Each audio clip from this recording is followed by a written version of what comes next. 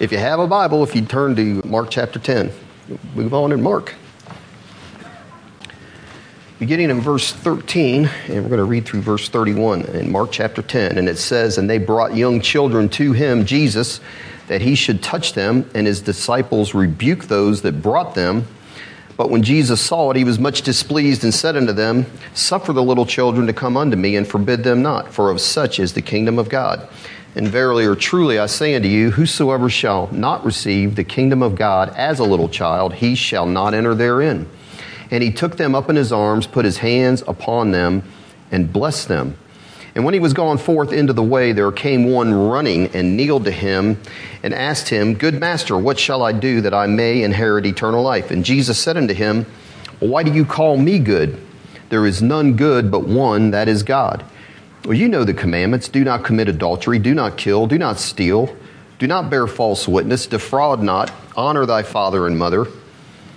And he answered and said unto him, Well, master, all these I have observed from my youth. And Jesus, beholding him, loved him. And that is actually agape love. And it's the only place in the book of Mark where it said Jesus loved anyone. Interesting, in light of what happens. And he said unto him, One thing you lack. Go thy way, sell whatsoever you have, and give to the poor, and you shall have treasure in heaven, and come, take up the cross, and follow me. And he was sad at that saying, and went away grieved, for he had great possessions. And Jesus looked around about, and said unto his disciples, How hardly shall they that have riches enter into the kingdom of God? And the disciples were astonished at his words. But Jesus answered again, and said unto them, Children, how hard it is for them that trust in riches to enter into the kingdom of God. It's easier for a camel to go through the eye of a needle than for a rich man to enter into the kingdom of God. They were astonished out of measure, saying among themselves, Well, who can be saved? And Jesus, looking upon them, said, Well, with men it's impossible, but not with God. For with God all things are possible. And then Peter began to say unto him, Well, we've left everything, Lord, and followed thee. And Jesus answered and said, Verily I say unto you, that no man has left house or brethren or sisters or father or mother or wife or children or lands for my sake and the gospel's, but he shall receive 100-fold now in this time houses and brethren and sisters and mothers and children and lands with persecutions, and in the world to come eternal life. But many that are first shall be last, and the last first. And Father, we gather here as your church, and we bow our hearts before you, Lord, and ask that you will speak to us, Lord. Give us a word that will help us in this week and in these end times, Lord. And you'll set your kingdom, how to enter and how not to enter the kingdom. You'll set those principles before us tonight, and we thank you that you'll do that in Jesus' name. So, one beautiful day in the park, this guy's pushing his stroller. He's got his screaming baby in the stroller, and he's wheeling that infant son along, and that kid's screaming out real loud, and he keeps saying, you hear him saying, Easy now, Donald. Just keep calm, Donald. It's all right, Donald. It'll be okay, Donald. It's all right, Donald. And this woman passing by hears him saying that, and she goes, Well, man, you certainly do know how to talk to an infant that's all upset. You're very gentle and quiet. And she leans over the stroller and she looks at the baby and she said, Well, what seems to be the trouble, Donald? And the father real quickly says, Oh, no, he's Henry. I'm Donald. In our modern culture today, we view tenderness to children as a virtue because, they use children to pull at heartstrings, don't they? I mean, the politicians, you don't ever see them slapping a baby. Instead, they're going to hold and kiss them, right? Or relief organizations, you'll see these pictures of all these kids that don't have a place to live, nothing to eat, and they use that, to get your money a lot of times. And children in a lot of homes, they're treated like they're little adults. The kids will tell the parents what to buy, where to go, where to live, how to live, and on and on and on. So the difference, though, is that's the way our society is, but to understand this, we have to look back on how the Jewish society that Jesus lived in viewed children, and they were not back then, they weren't given the status or the attention that children in our society today are, because they were considered the least important members in society. Now, I like to see somebody run for president and use that as one of his platforms. Children are the least important people in society. You need to remember that. But that's the way it was. So sons were considered to be a blessing, but only in the sense that they were going to carry on the family name, or once they got past this convenient stage of being an infant, a 2 or 3 year old, once they got up to the age of 13, they're going to be able to help us to work. But all in all, childhood was not looked on, and children were not looked on as being anything as a big deal. They weren't that significant in society back then at all. And like I said, we need to understand that. And so when we look at verse 13 here, we began with this, and it says, they brought young children to him that he should touch them, and his disciples rebuked those that brought him. So we don't really know. It doesn't tell us exactly who the they were that brought the children, but I'd say we could safely assume it was the parents. Maybe one or both of the parents are bringing the children there. But here's the thing, because they're not named, we don't tell who they were, what status you got to figure they were probably people that weren't considered to be anybody. They were probably just a bunch of nobodies that are bringing their kids there for Jesus to pray for them. Low on the social scale. And the children, we know, were probably infants. Probably at the most, they were probably 3 years old. And we know that for a couple reasons, because at the end of this, verse 16, it says Jesus was able to take them up in his arms. And I think he might have trouble doing that with a teenager. And in Luke's account over in Luke 18, the word he uses is for a newborn baby. An infant, he actually calls it. It says, and they brought unto him infants. So we know they're just little tiny babies, at the most 2 or 3 years old, that are being brought to Jesus. And another thing we need to consider is back then, they had a very high infant mortality rate. So 6 out of 10 kids that were born were dead by the time they were 16 years old.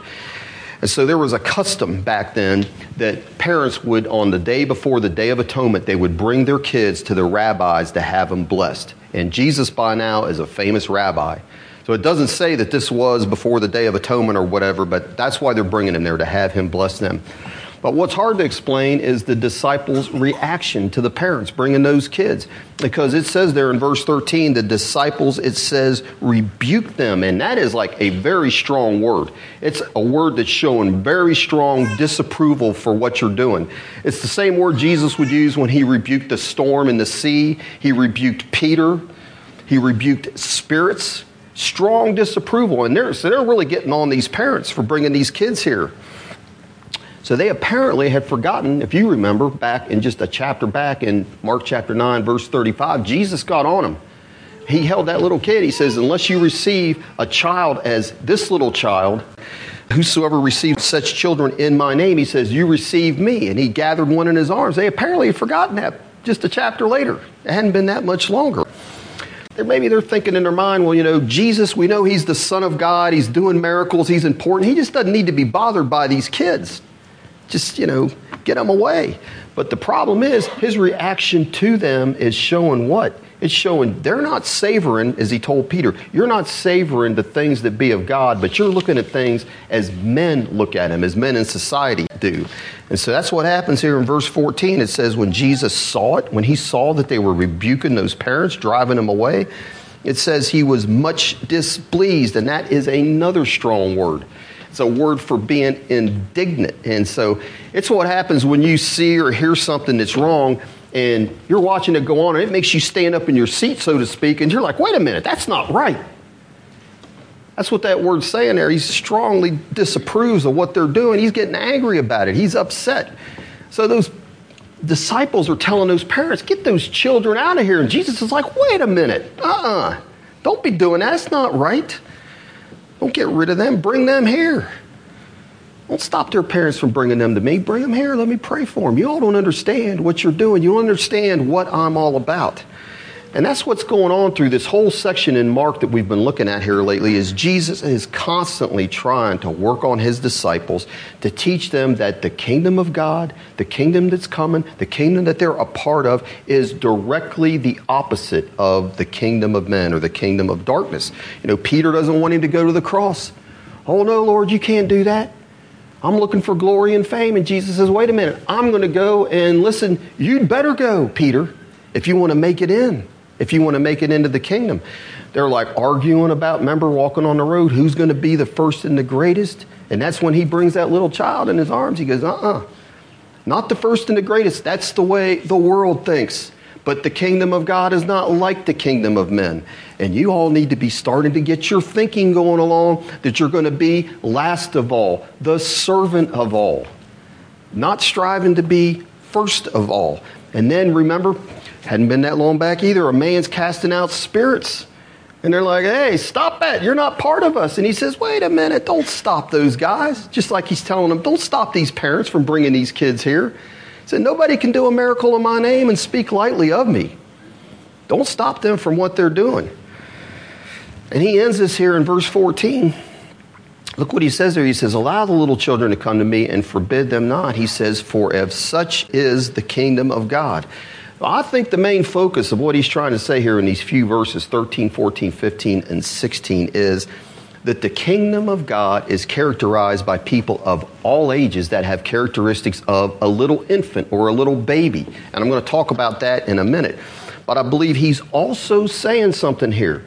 I think he's also saying that little infants or babies are under God's special care and blessing until they reach the age of accountability. In other words, little children, little tiny children really do have a special place in the kingdom. And I'm saying he called those parents back here. Wait a minute. Don't send those kids away. Bring them back here. Let me pray for them. Let me bless these children. And he blesses those children. It doesn't say whether they or their parents. And you know the children, they're not believers or unbelievers. But he's going to pray and bless them. And like I said, what's going on here? Like I said, the mortality rate was high. And if you're a parent, they're concerned about where their children, if they die, where they're going to be. And they want to get his blessing on them. They want to know that if something happens to my child and he doesn't make it, he's going to have eternal life. I want this blessing to come from the Lord Jesus Christ. And so he's saying there in verse 14 that the kingdom of God is made up of little children. And I believe it is literally and figuratively. So I believe the Bible teaches or implies that babies and little children are under God's grace and care until the age of accountability. So in other words, I believe, it doesn't specifically say it this black and white, but I believe if a little baby dies before they reach that age, they go to heaven. So by that, I am not saying, and we should know here, that children are not born with a sinful nature, because we know that every man born since Adam is born into this world corrupt. Don't we? We know that.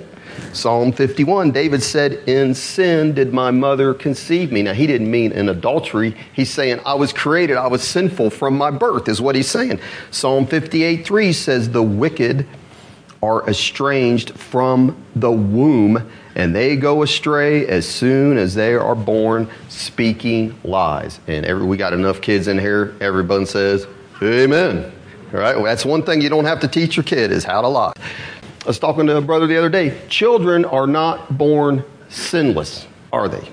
They're not born sinless, morally pure and innocent. They're not neutral, in other words. Now, believe it or not, some famous preachers and people have taught that and believed that. Charles Finney believed that God could not create anything corrupt. He believed that every child born into this world was born pure, holy, and sinless. And he said the problem was they had 3 strikes against them, and that's why the Bible says all of sin, because he says everybody's going to, because they got the world, the flesh, and the devil working against them. But he said potentially someone could be born. He didn't believe in original sin. It's called Pelagianism. Pelagianism, it's an error, it's a heresy actually. It came right at the beginning of the early church, carries right on through. I'm sure there's Pelagius today. Semi-Pelagius, but anyways, he's like, yeah. It's possible that someone could be born and not sin and not need the Lord Jesus Christ. It's possible. You say, well, it won't happen. They got too much going against them. But he says every child is born in holy and innocent. That's what Charles Finney taught. The Bible doesn't teach that. They're born sinful with sinful tendencies. And how do we know that? Because they die, right? Every child dies. The wages of sin is death. But what I'm not saying, though, is they haven't consciously chosen to sin. And because of that, I believe that's why God extends them grace, and he'll save them if they die before they reach the age of accountability. And what is that age, you may be asking? I don't know. I'm saying I think it's different for everyone when that age is. But here's some scriptural references that kind of make that point. And I could give more than what I'm going to give. But in Deuteronomy 1:39, so when God's talking about the judgment he's going to place on the adults that wouldn't believe him to go into the promised land, he says this, Deuteronomy 1:39, he says, moreover, your little ones, which you said would be a prey, and your children, which in that day had no knowledge between good and evil. He said, they will go in thither, and unto them, he says, will I give it the land, and they shall possess it. So God didn't hold infants and young children responsible like he did their parents for refusing to go into the promised land. He said they had no understanding of good and evil. Didn't hold them responsible in the same way. Jeremiah 19:4, in that chapter, it's talking about there were child sacrifices that were made to the god of Moloch. And Jeremiah said this, he said, in Jerusalem, they have filled this place with the blood of innocents. INNOCENTS, innocence. So it's not saying that those children were not without a sinful nature, but they had no understanding of good and evil, I believe, of what God's saying. They were innocent in that sense. Okay? And probably, we could also talk about 1 Kings chapter 14. Jeroboam, he has an infant son that gets sick. His wife goes to the prophet, wants to know what's going to happen. Is this baby going to live or not? The prophet says every male that's big enough is going to die. But he said, that baby, because I found some good in it, that baby, Israel's going to mourn for it because I've found something good. Well, what had it done? That baby hadn't done anything. But I think in the sense there's the implication there that because that baby hadn't rebelled against God like the rest of the family. And he says, hey, he didn't say the baby wouldn't die, but he says, I want all of Israel to mourn for that baby, that infant. But here's the one more commonly used verse that points, I believe, that babies that die are going to go to heaven, and that's 2 Samuel 12. So we all know the story. David commits adultery with Bathsheba, murders her husband Uriah.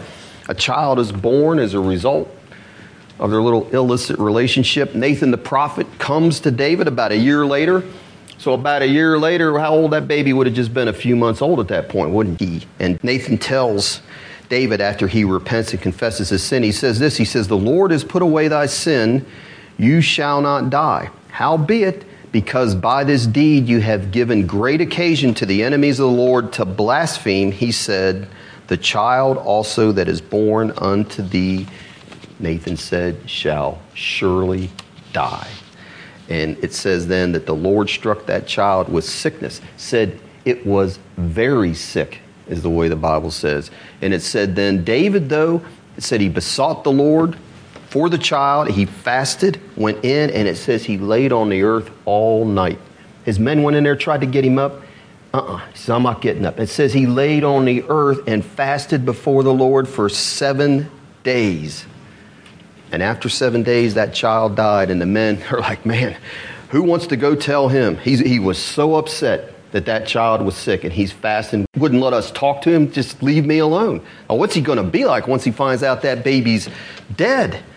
And he figures out, he overhears them talking. He realizes what they're talking about. He asks them, is the baby dead? And they say, yeah, that baby's dead. And it says he got up off the ground, he washed himself, he changed his clothes, and he said, bring me some bread. I'm going to start eating. And the people are like, what are you doing? When that child's sick, you wouldn't eat, you wouldn't talk to us, but now that he's dead, it's like you're celebrating, you're eating. And what was David's answer? Here's his answer. Listen to this. He says, while the child was yet alive, he said, I fasted and wept, for I said, who can tell whether God will be gracious to me that the child may live? But now he is dead. Wherefore should I fast? Can I bring him back again? He says this, I shall go to him, but he shall not return to me. Well, I mean, how's that? I mean, there was a child born in iniquity, if you want to talk about Psalm 51, shaping iniquity. So there's been people, we've had people in here that have lost their children in infancy. My wife and I have lost a baby, still had a stillborn baby, and I'm telling you, it's a bitter pill to swallow. It really was one of the bitterest ones I ever had to swallow. But I believe God's given us comfort in this word, that those children, I believe they are in heaven. And I believe those verses point to that. Most people have heard of John Calvin. I got a couple other theologians that are big name theologians. Maybe you haven't heard of them, but here's what they had to say about this verse here in Mark 13, 14, 15, and 16, but especially verse 14, suffering the little children to come unto me. and forbid them not, for of such is the kingdom of God, or allow them to come unto me. And John Calvin says this of that verse. He says, those little children have not yet any understanding to desire his blessing. In other words, they didn't ask their parents to bring them to Jesus. They don't know anything about it.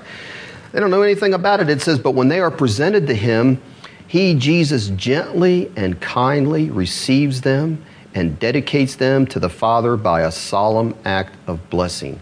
And it would be cruel, Calvin said, to exclude that age from the grace of redemption. So he's not saying they're saved just because they're infants, but he's saying while they're infants, they're under this special care and blessing of God. And he's saying if they die, Calvin's saying he believes they'll receive salvation through God's sovereign grace. Charles Hodge, great theologian in my opinion, said this. He says, he tells of such is the kingdom of heaven, Jesus. He tells of such is the kingdom of heaven, as though heaven was in great measure composed of the souls of redeemed infants. Saying that's what he gets out of that verse 14. B.B. Warfield, another conservative theologian, he says, if all that are in infancy are saved, it can only be through the abrupt operation of the Holy Spirit, who rules when and where and how he pleases, through whose ineffable grace the Father gathers these little ones to the home he has prepared for them. Ineffable means indescribable, beyond words. His grace is beyond words that you can express. And what he's saying is, if all infants that die are saved, it's only because the Holy Spirit at the moment of death chooses to sovereignly intervene and have his grace extended to them and change them and take them on into heaven. That's what he says. It's a picture of the gospel of grace. They can't do a thing to earn heaven, can they? A little baby can't do a thing. And I've heard it said, and I think it's true, that many, if not most, it talks about there's an innumerable multitude in heaven that the book of Revelation speaks of. I've heard it said, and I don't doubt that it's true, that there are infants that have died. And we've had millions of them. We've had millions of them aborted in this country. Living beings that didn't stand a chance. The blood of innocence, as it's said. But you think about that, like a man said, if you think about it that way, we worry all about these countries that have atheists, Buddhists, Muslims. What about their children? I'm saying if that's true, if what the Bible seems to imply is true, that means countless of those babies are in heaven right now in these countries. Jesus said, allow the little children to come unto me and forbid them not, for of such is the kingdom of God. That's verse 14, and then we move into verse 15, and I believe there he's directly addressing his disciples, and thus he's directly addressing us with what he says in verse 15. So he moves from speaking of literal children, so to speak, to spiritual children. In verse 15, truly, he says, verily, I say unto you, there's 14 of these verily sayings, and that means he's saying something that is really important, because a lot of people just want to skip over these verses like whatever. I'm saying this is very important. Look at what he says. He says, truly, I say unto you, whosoever, that's anyone, any disciple that shall not receive the kingdom of God as a little child, he shall not enter therein. So back in chapter 9, he talked about you need to receive a child as you're receiving him. Here he's talking about receiving the kingdom as a child would receive the kingdom. Like I said, so in our culture, when we think of kids, when we think of little darling little 2 and 3 year olds, right? We think of them as just being cute and sweet and innocent. Oh, they're so open and fresh. That's kind of the way we think about it. But is that really what he's saying here? That we have to become cute and cuddly to receive the kingdom of God? Is that what he's trying to say, do you think? I think what he's really trying to, he's pointing out that a child in that culture that they grew in, not like our culture, would have been small, would have been weak, would have been helpless at the bottom of the social ladder, because they wouldn't have voted, they wouldn't have driven, they wouldn't have made decisions. They were the lowest members of society, those little tiny babies, weak and helpless. And that's why Jesus receives them with open arms and blesses them. Because why? That's the heart of God. God has always had a heart all through the word for the weak, the needy, and the helpless. And that's why all through the Old Testament, if you read the Old Testament law, he made multitude of provisions for the poor, the widows, and the orphans. And James says, you want to know whether you're a true Christian or not? You want to know whether God's really come and changed your heart and made a difference in your life? James 1:27 says, pure religion and undefiled before God and the Father is this, to visit the fatherless and widows in their affliction. The poor and the helpless, he's saying. That's what Jesus is saying here, isn't he? Don't turn those kids away, the poor and the helpless. And he went on to say, and to keep himself unspotted from the world. So as we've been saying, probably be about my 30th time, that children, especially infants, are entirely needy and helpless. So they have to be fed, don't they, when they're hungry? They can't feed themselves. And when they throw up on themselves, are they going to go change their clothes and clean themselves up? They just have that thing where they're just dependent on you for those things, aren't they? They can't feed themselves. They mess up on themselves. They're dependent on you to clean them up and get new clothes on them. And when they feel alone, look, they can't get on the phone and call their other little infant friends and say, we're going to have a fellowship. So they need you to come and pick them up and hold them and to be with them. I'm saying, that's that picture. Don't you get that picture? That's what he's saying. We've got to become like that. That's the point he's trying to make. Not cute and, somebody want to da-da-da-da with your lips. I'm saying, no, that's not what he's talking about. He's talking about poor and helpless. So he said that's a picture of who will receive the kingdom, small and weak, not the ones that are looking for a social standing. They're proud of their accomplishments, even religious accomplishments, how smart they are, how spiritual, how much Bible they know. That's not what he's saying. He's saying don't look at yourself like you got anything to be proud of, because Jesus is saying what? What do we see when we see these kids? What does he say in the opening words of the Sermon on the Mount? The poor in spirit. Blessed are the poor in spirit, for theirs is the kingdom of God. Opposite of pride.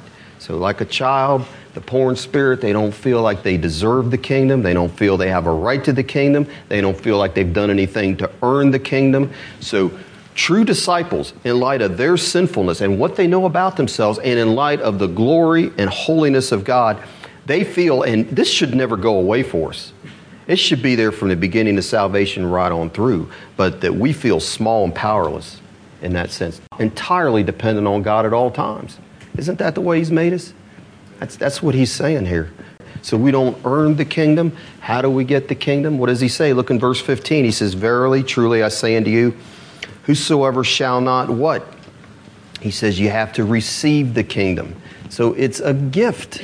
The wages of sin is death. So sin pays wages. Sin lets you earn something. But he says the gift of God is eternal life through Jesus Christ our Lord. So the kingdom of God is something that's received. Poor and helpless we are, like a gift. It's nothing you can earn. And American pride and our independence, we have trouble a lot of times just receiving a gift, don't we? We feel like we have to do something to earn our salvation. And that, moving on into what we're talking about here through verses 17 through 31, that was the problem with the rich young ruler. That was his thing. So here's this guy.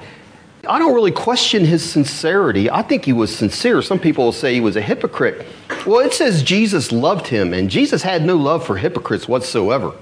He genuinely loved him. I think the guy was sincere. Comes running up to Jesus, and he's kneeling down to him, and he is eager to do something, to earn something. What must I do? He says, that I may inherit eternal life. And Jesus asked him, he says, well, what have you been doing so far? How you been doing on the commandments? What about adultery? What about murder? You killed anybody? Have you stolen? Have you lied? Have you honored your parents? And the guy's answer, I've been doing good. I've done all those things since I was a wee little boy. He's like Paul, he's saying, Paul could say, he honestly could say, and the rabbis taught this back then, that it was possible and expected that according to the law, because there was provision made for sin, that someone could be blameless. And that's what Paul said. Hey, according to the law, I was utterly blameless. No one could accuse me of not being able to keep the law. And that's what that's the same way this guy's saying. He's saying, look, I can point to what I've done and I should be commended, is what he's saying. And look at how God has blessed me as a result. I'm a rich young ruler. Blessing upon blessing. He would have liked that song. They'd have sung that back then. And you know what Jesus told him when he said all that? In light of what we said about those little children, he says, well, you lack one thing. Look what he says there in verse 21, after the guy says, Master, all these I have observed from my youth, in verse 20. And Jesus says, beholding him, he loved him. But he said unto him, one thing you lack. And what was it that the guy lacked? You know what he lacked? The heart of a child. The heart of a child. That's what he lacked. And Jesus said, here's what you need to do. He says, you got to sell all you have and give to the poor. Then you'll have treasure in heaven. And come, pick up your cross and follow me.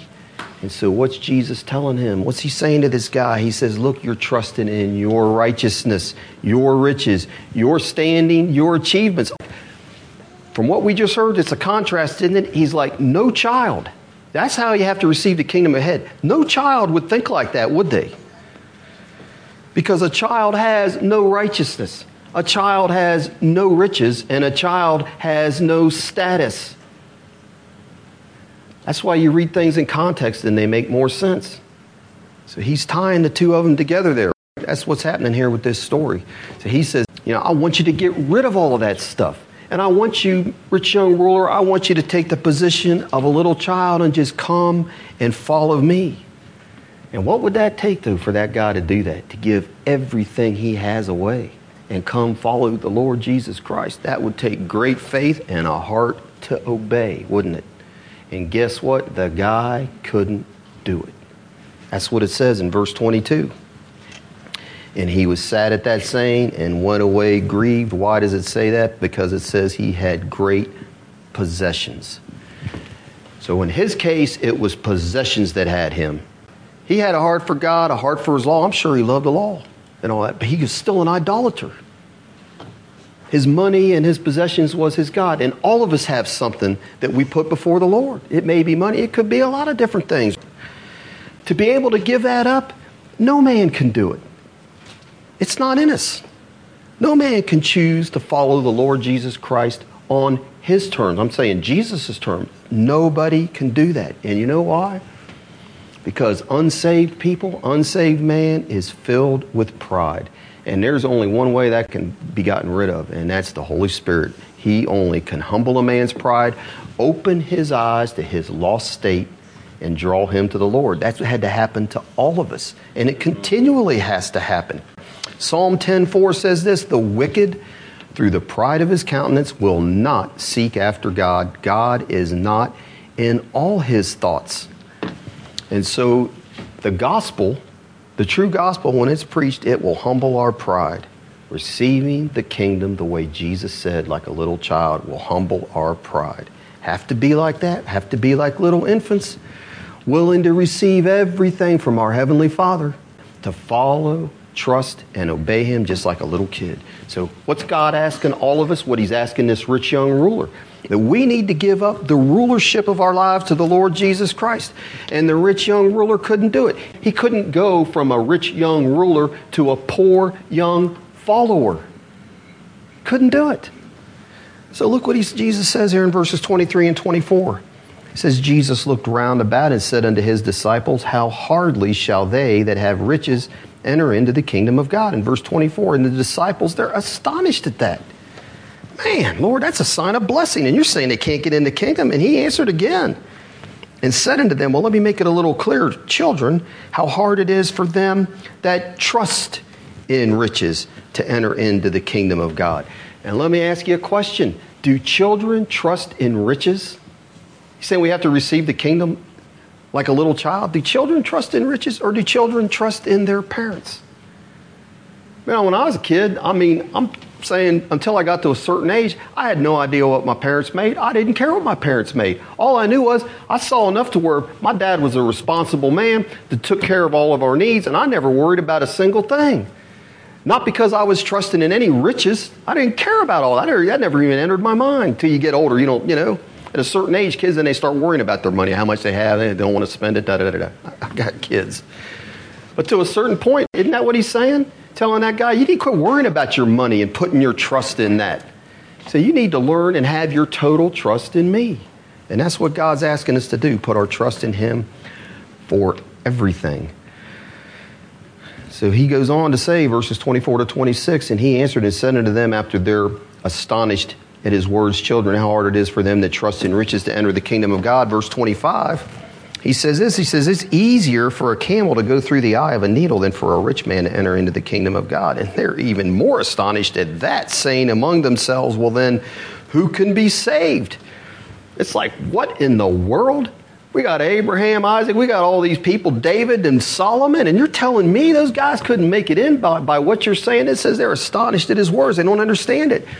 And listen, when he's telling them that it's easier for a camel to go through the eye of a needle, you hear all these things and you'll see them in commentaries where they're talking about the eye, this big gate and da-da. That's not what he's talking about. He's saying it's impossible because a camel in that part of the world was the biggest animal there was. And a needle was a needle. And it's literally impossible for that camel, the huge camel, to go through the eye of the needle. That's what he's saying. He goes on to say that. He's telling them it isn't going to happen. And they're like, well then, who can be saved? And like I said before, from a human standpoint, we need to see this. Somehow people think that, oh, this guy's just got a heart. And if I could just, I could just say this or that, they just seem to have a good heart. They seem to be a nice person. The Bible doesn't teach that about anybody. So from a human standpoint, Jesus is clearly saying here, no man can be saved. It's impossible. No man has a heart for the Lord. People intellectually, I think, won't disagree with that. But then when you hear things people say when they go out and they're talking to people about the Lord, they say other things than what the Bible says. And they somehow think if I could just be more convincing or they're just a nice person, if they just had a few more chances. The Bible doesn't say that anywhere. It says in Romans 3, as it is written, there is none righteous, no, not one. There is none that understands. Not a single one, God says. There is nobody that understands. And he says there is none that seeks after God. Nobody seeks after God. They are all gone out of the way. They are together become unprofitable. There is none that does good, no, not one. And he's talking about the unregenerate. There is not a single unregenerate person that wakes up one day and thinks, man, I'm miserable with my life. I think I'm going to go try to find Jesus. That's not what the Bible teaches. So it's only because God with his Spirit. So if a person comes and they have an interest and and this happens and God starts dealing with the person. But a person, if they're showing genuine interest in the Bible or whatever, it's because God by his Holy Spirit is doing a work in them. Pure and simple. And that's why prayer is so important if you have a friend or someone you're working with or a loved one that's unsaved. It's not going to be your arguments, your persuasion or whatever. And no, they don't have a good heart. So God has to start dealing with the person through his Spirit and convict a man, open a man's eyes to see his state, and then begin to draw him to him. It's the only way it happens. Or we could take credit for it, couldn't we? And we're going to take credit for absolutely nothing. And John 6:44 says, no man can come to me except the Father which has sent me draw him. No man can come to me except the Father which has sent me draw him. And so that implies that if God doesn't put his hand, his laser on a person's life and begin to draw them, guess what will never happen? They'll never come. They won't care. And that's what the doctrine of election is all about. He doesn't do that to everybody. And so if he's done that to you and he's done that to me, then praise God for its pure grace and sovereign grace and mercy, isn't it? Amen. Nothing we earn, nothing we deserve, nothing within us. It's purely because of God's sovereign grace. And so we have to be given new hearts. And that's what Jesus is saying. He's telling us, man, we have to have hearts of a little child. Only God can give us those hearts. Hearts that are humbled and willing to trust and obey our Heavenly Father. And that's what Jesus is telling Nicodemus. Nicodemus comes to him at night and he's saying, listen, he cuts him off from his little speech he's going to give. And he says, listen, you must be born again. If you want to see the kingdom of God, Nicodemus, you're a ruler, you're a person that's got status in this society. And he's telling them, you need to lay all of that aside. You're saying you're coming to me and you realize God's with me. And he's saying, you need to know that the Spirit blows on who he wills. And that's what needs to happen to you. And it did happen to him, I believe. But if you want to see the kingdom of God, that's the way it works. You must be born again. Must be born into being a little child again to see the kingdom of God. So it's nothing that we earn. It's a gift. It's a promise that's given us. And we receive it by the hand of faith. So getting back to Sunday's message, here's Israel. So you're believing for whatever. It's all by grace and by faith that we get anything. They're standing there looking at this swollen river. And yet God's saying, I've given you this gift. And so the only way they're going to get across that river and into that land to take the gift he's given them is they have to exercise faith and stand up and go and get what he's given to them. They didn't earn a single thing. He says, you're going to come into houses and lands. You didn't build the house. The fruit's going to be there waiting for you. It's all just a gift given to you. You just got to arise and go and get it by faith. And he said, don't let an evil heart of unbelief be found in any of you. He says that in Hebrews, doesn't he? Don't let a promise be left us of entering into his rest. No, we need to labor to enter into that rest, is what he's saying. And God says, I'll give it to you supernaturally. Just be like a child. Because the ones that got their head into it and they're looking at what they're seeing, or looking at how big everything is in these walled cities, the ones that got their head into it didn't make it in. He's saying, you got to be just like a child. Trust me. Trust me when I say you can take that city. It's going to work. I'll never fail you. Remember we said that? Trust in the Lord with all your heart, we sing. Lean not to your own understanding, but in all of your ways acknowledge him. And he says he'll direct your path. And God says, I'll never fail you. I'll never drop you. We talked about. He says, I'll always be there for you. So the rich man, the child's how you make it. The rich man's how you don't enter into the kingdom of God. He walked away sorrowful. He wasn't willing to do what Jesus said. And unlike the rich young ruler, what about the thief on the cross? What about him? You compare the two of them. He didn't have anything to offer Jesus, did he? The rich young ruler, he had his status. I'm a rich, I'm a ruler. I've done all the 10 commandments. Guess what? The thief on the cross had none of that. He didn't have any money. Didn't have any good works. He couldn't say he obeyed that law because he's a thief. That's what he's hanging there for, right? No status. He didn't have any status. He's hanging there naked. He's a criminal. And so what did he deserve? What did he earn? He's getting it. That's what he told the other thief, didn't he? He says, we're getting what we deserve. This man here in the middle, he didn't deserve any of this. But he says, no, we're getting what we deserve. That's what he deserved. But what happens? God by his Holy Spirit, it had to be God by his Holy Spirit and his sovereign grace opens his eyes. Because what's the difference between the thief on the cross and the other thief? Nothing.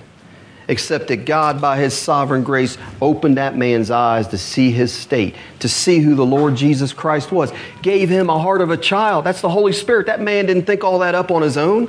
He didn't open his own eyes. And like a child, he pleads in his need for Jesus to help him, didn't he?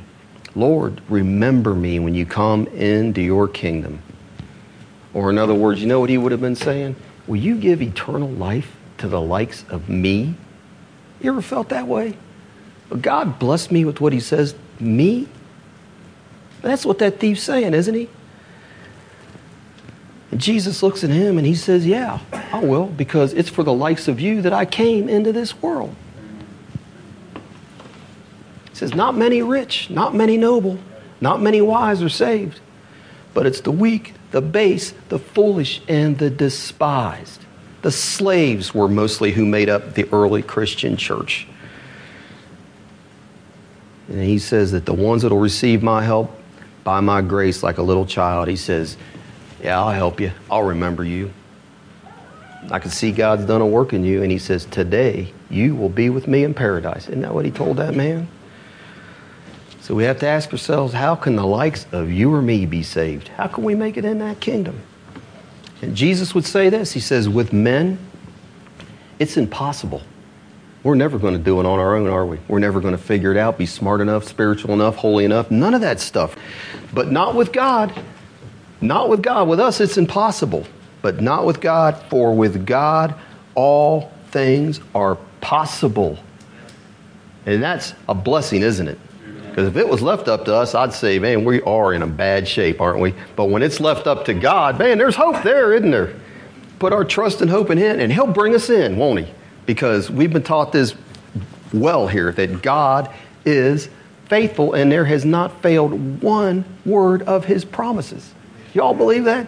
I really do believe that. I believe that's true. Amen. Well, we'll stop right there. Heavenly Father, I just ask you, Lord, that you won't make this just a word that we hear tonight and we forget before we're out the door, Lord. I just ask you won't press upon all of our hearts that we can come before you as little children. That's how you want us to come, and we can put our faith, our trust, our hope as obedient children in you. You'll never leave us. You'll never forsake us. You'll always be guiding us and giving us direction through your word. I just ask you'll give us those hearts, Lord, that we see ourselves as needy and needing your help and comfort and guidance through this life. And I thank you that you'll do that for us here in Jesus' name. Amen.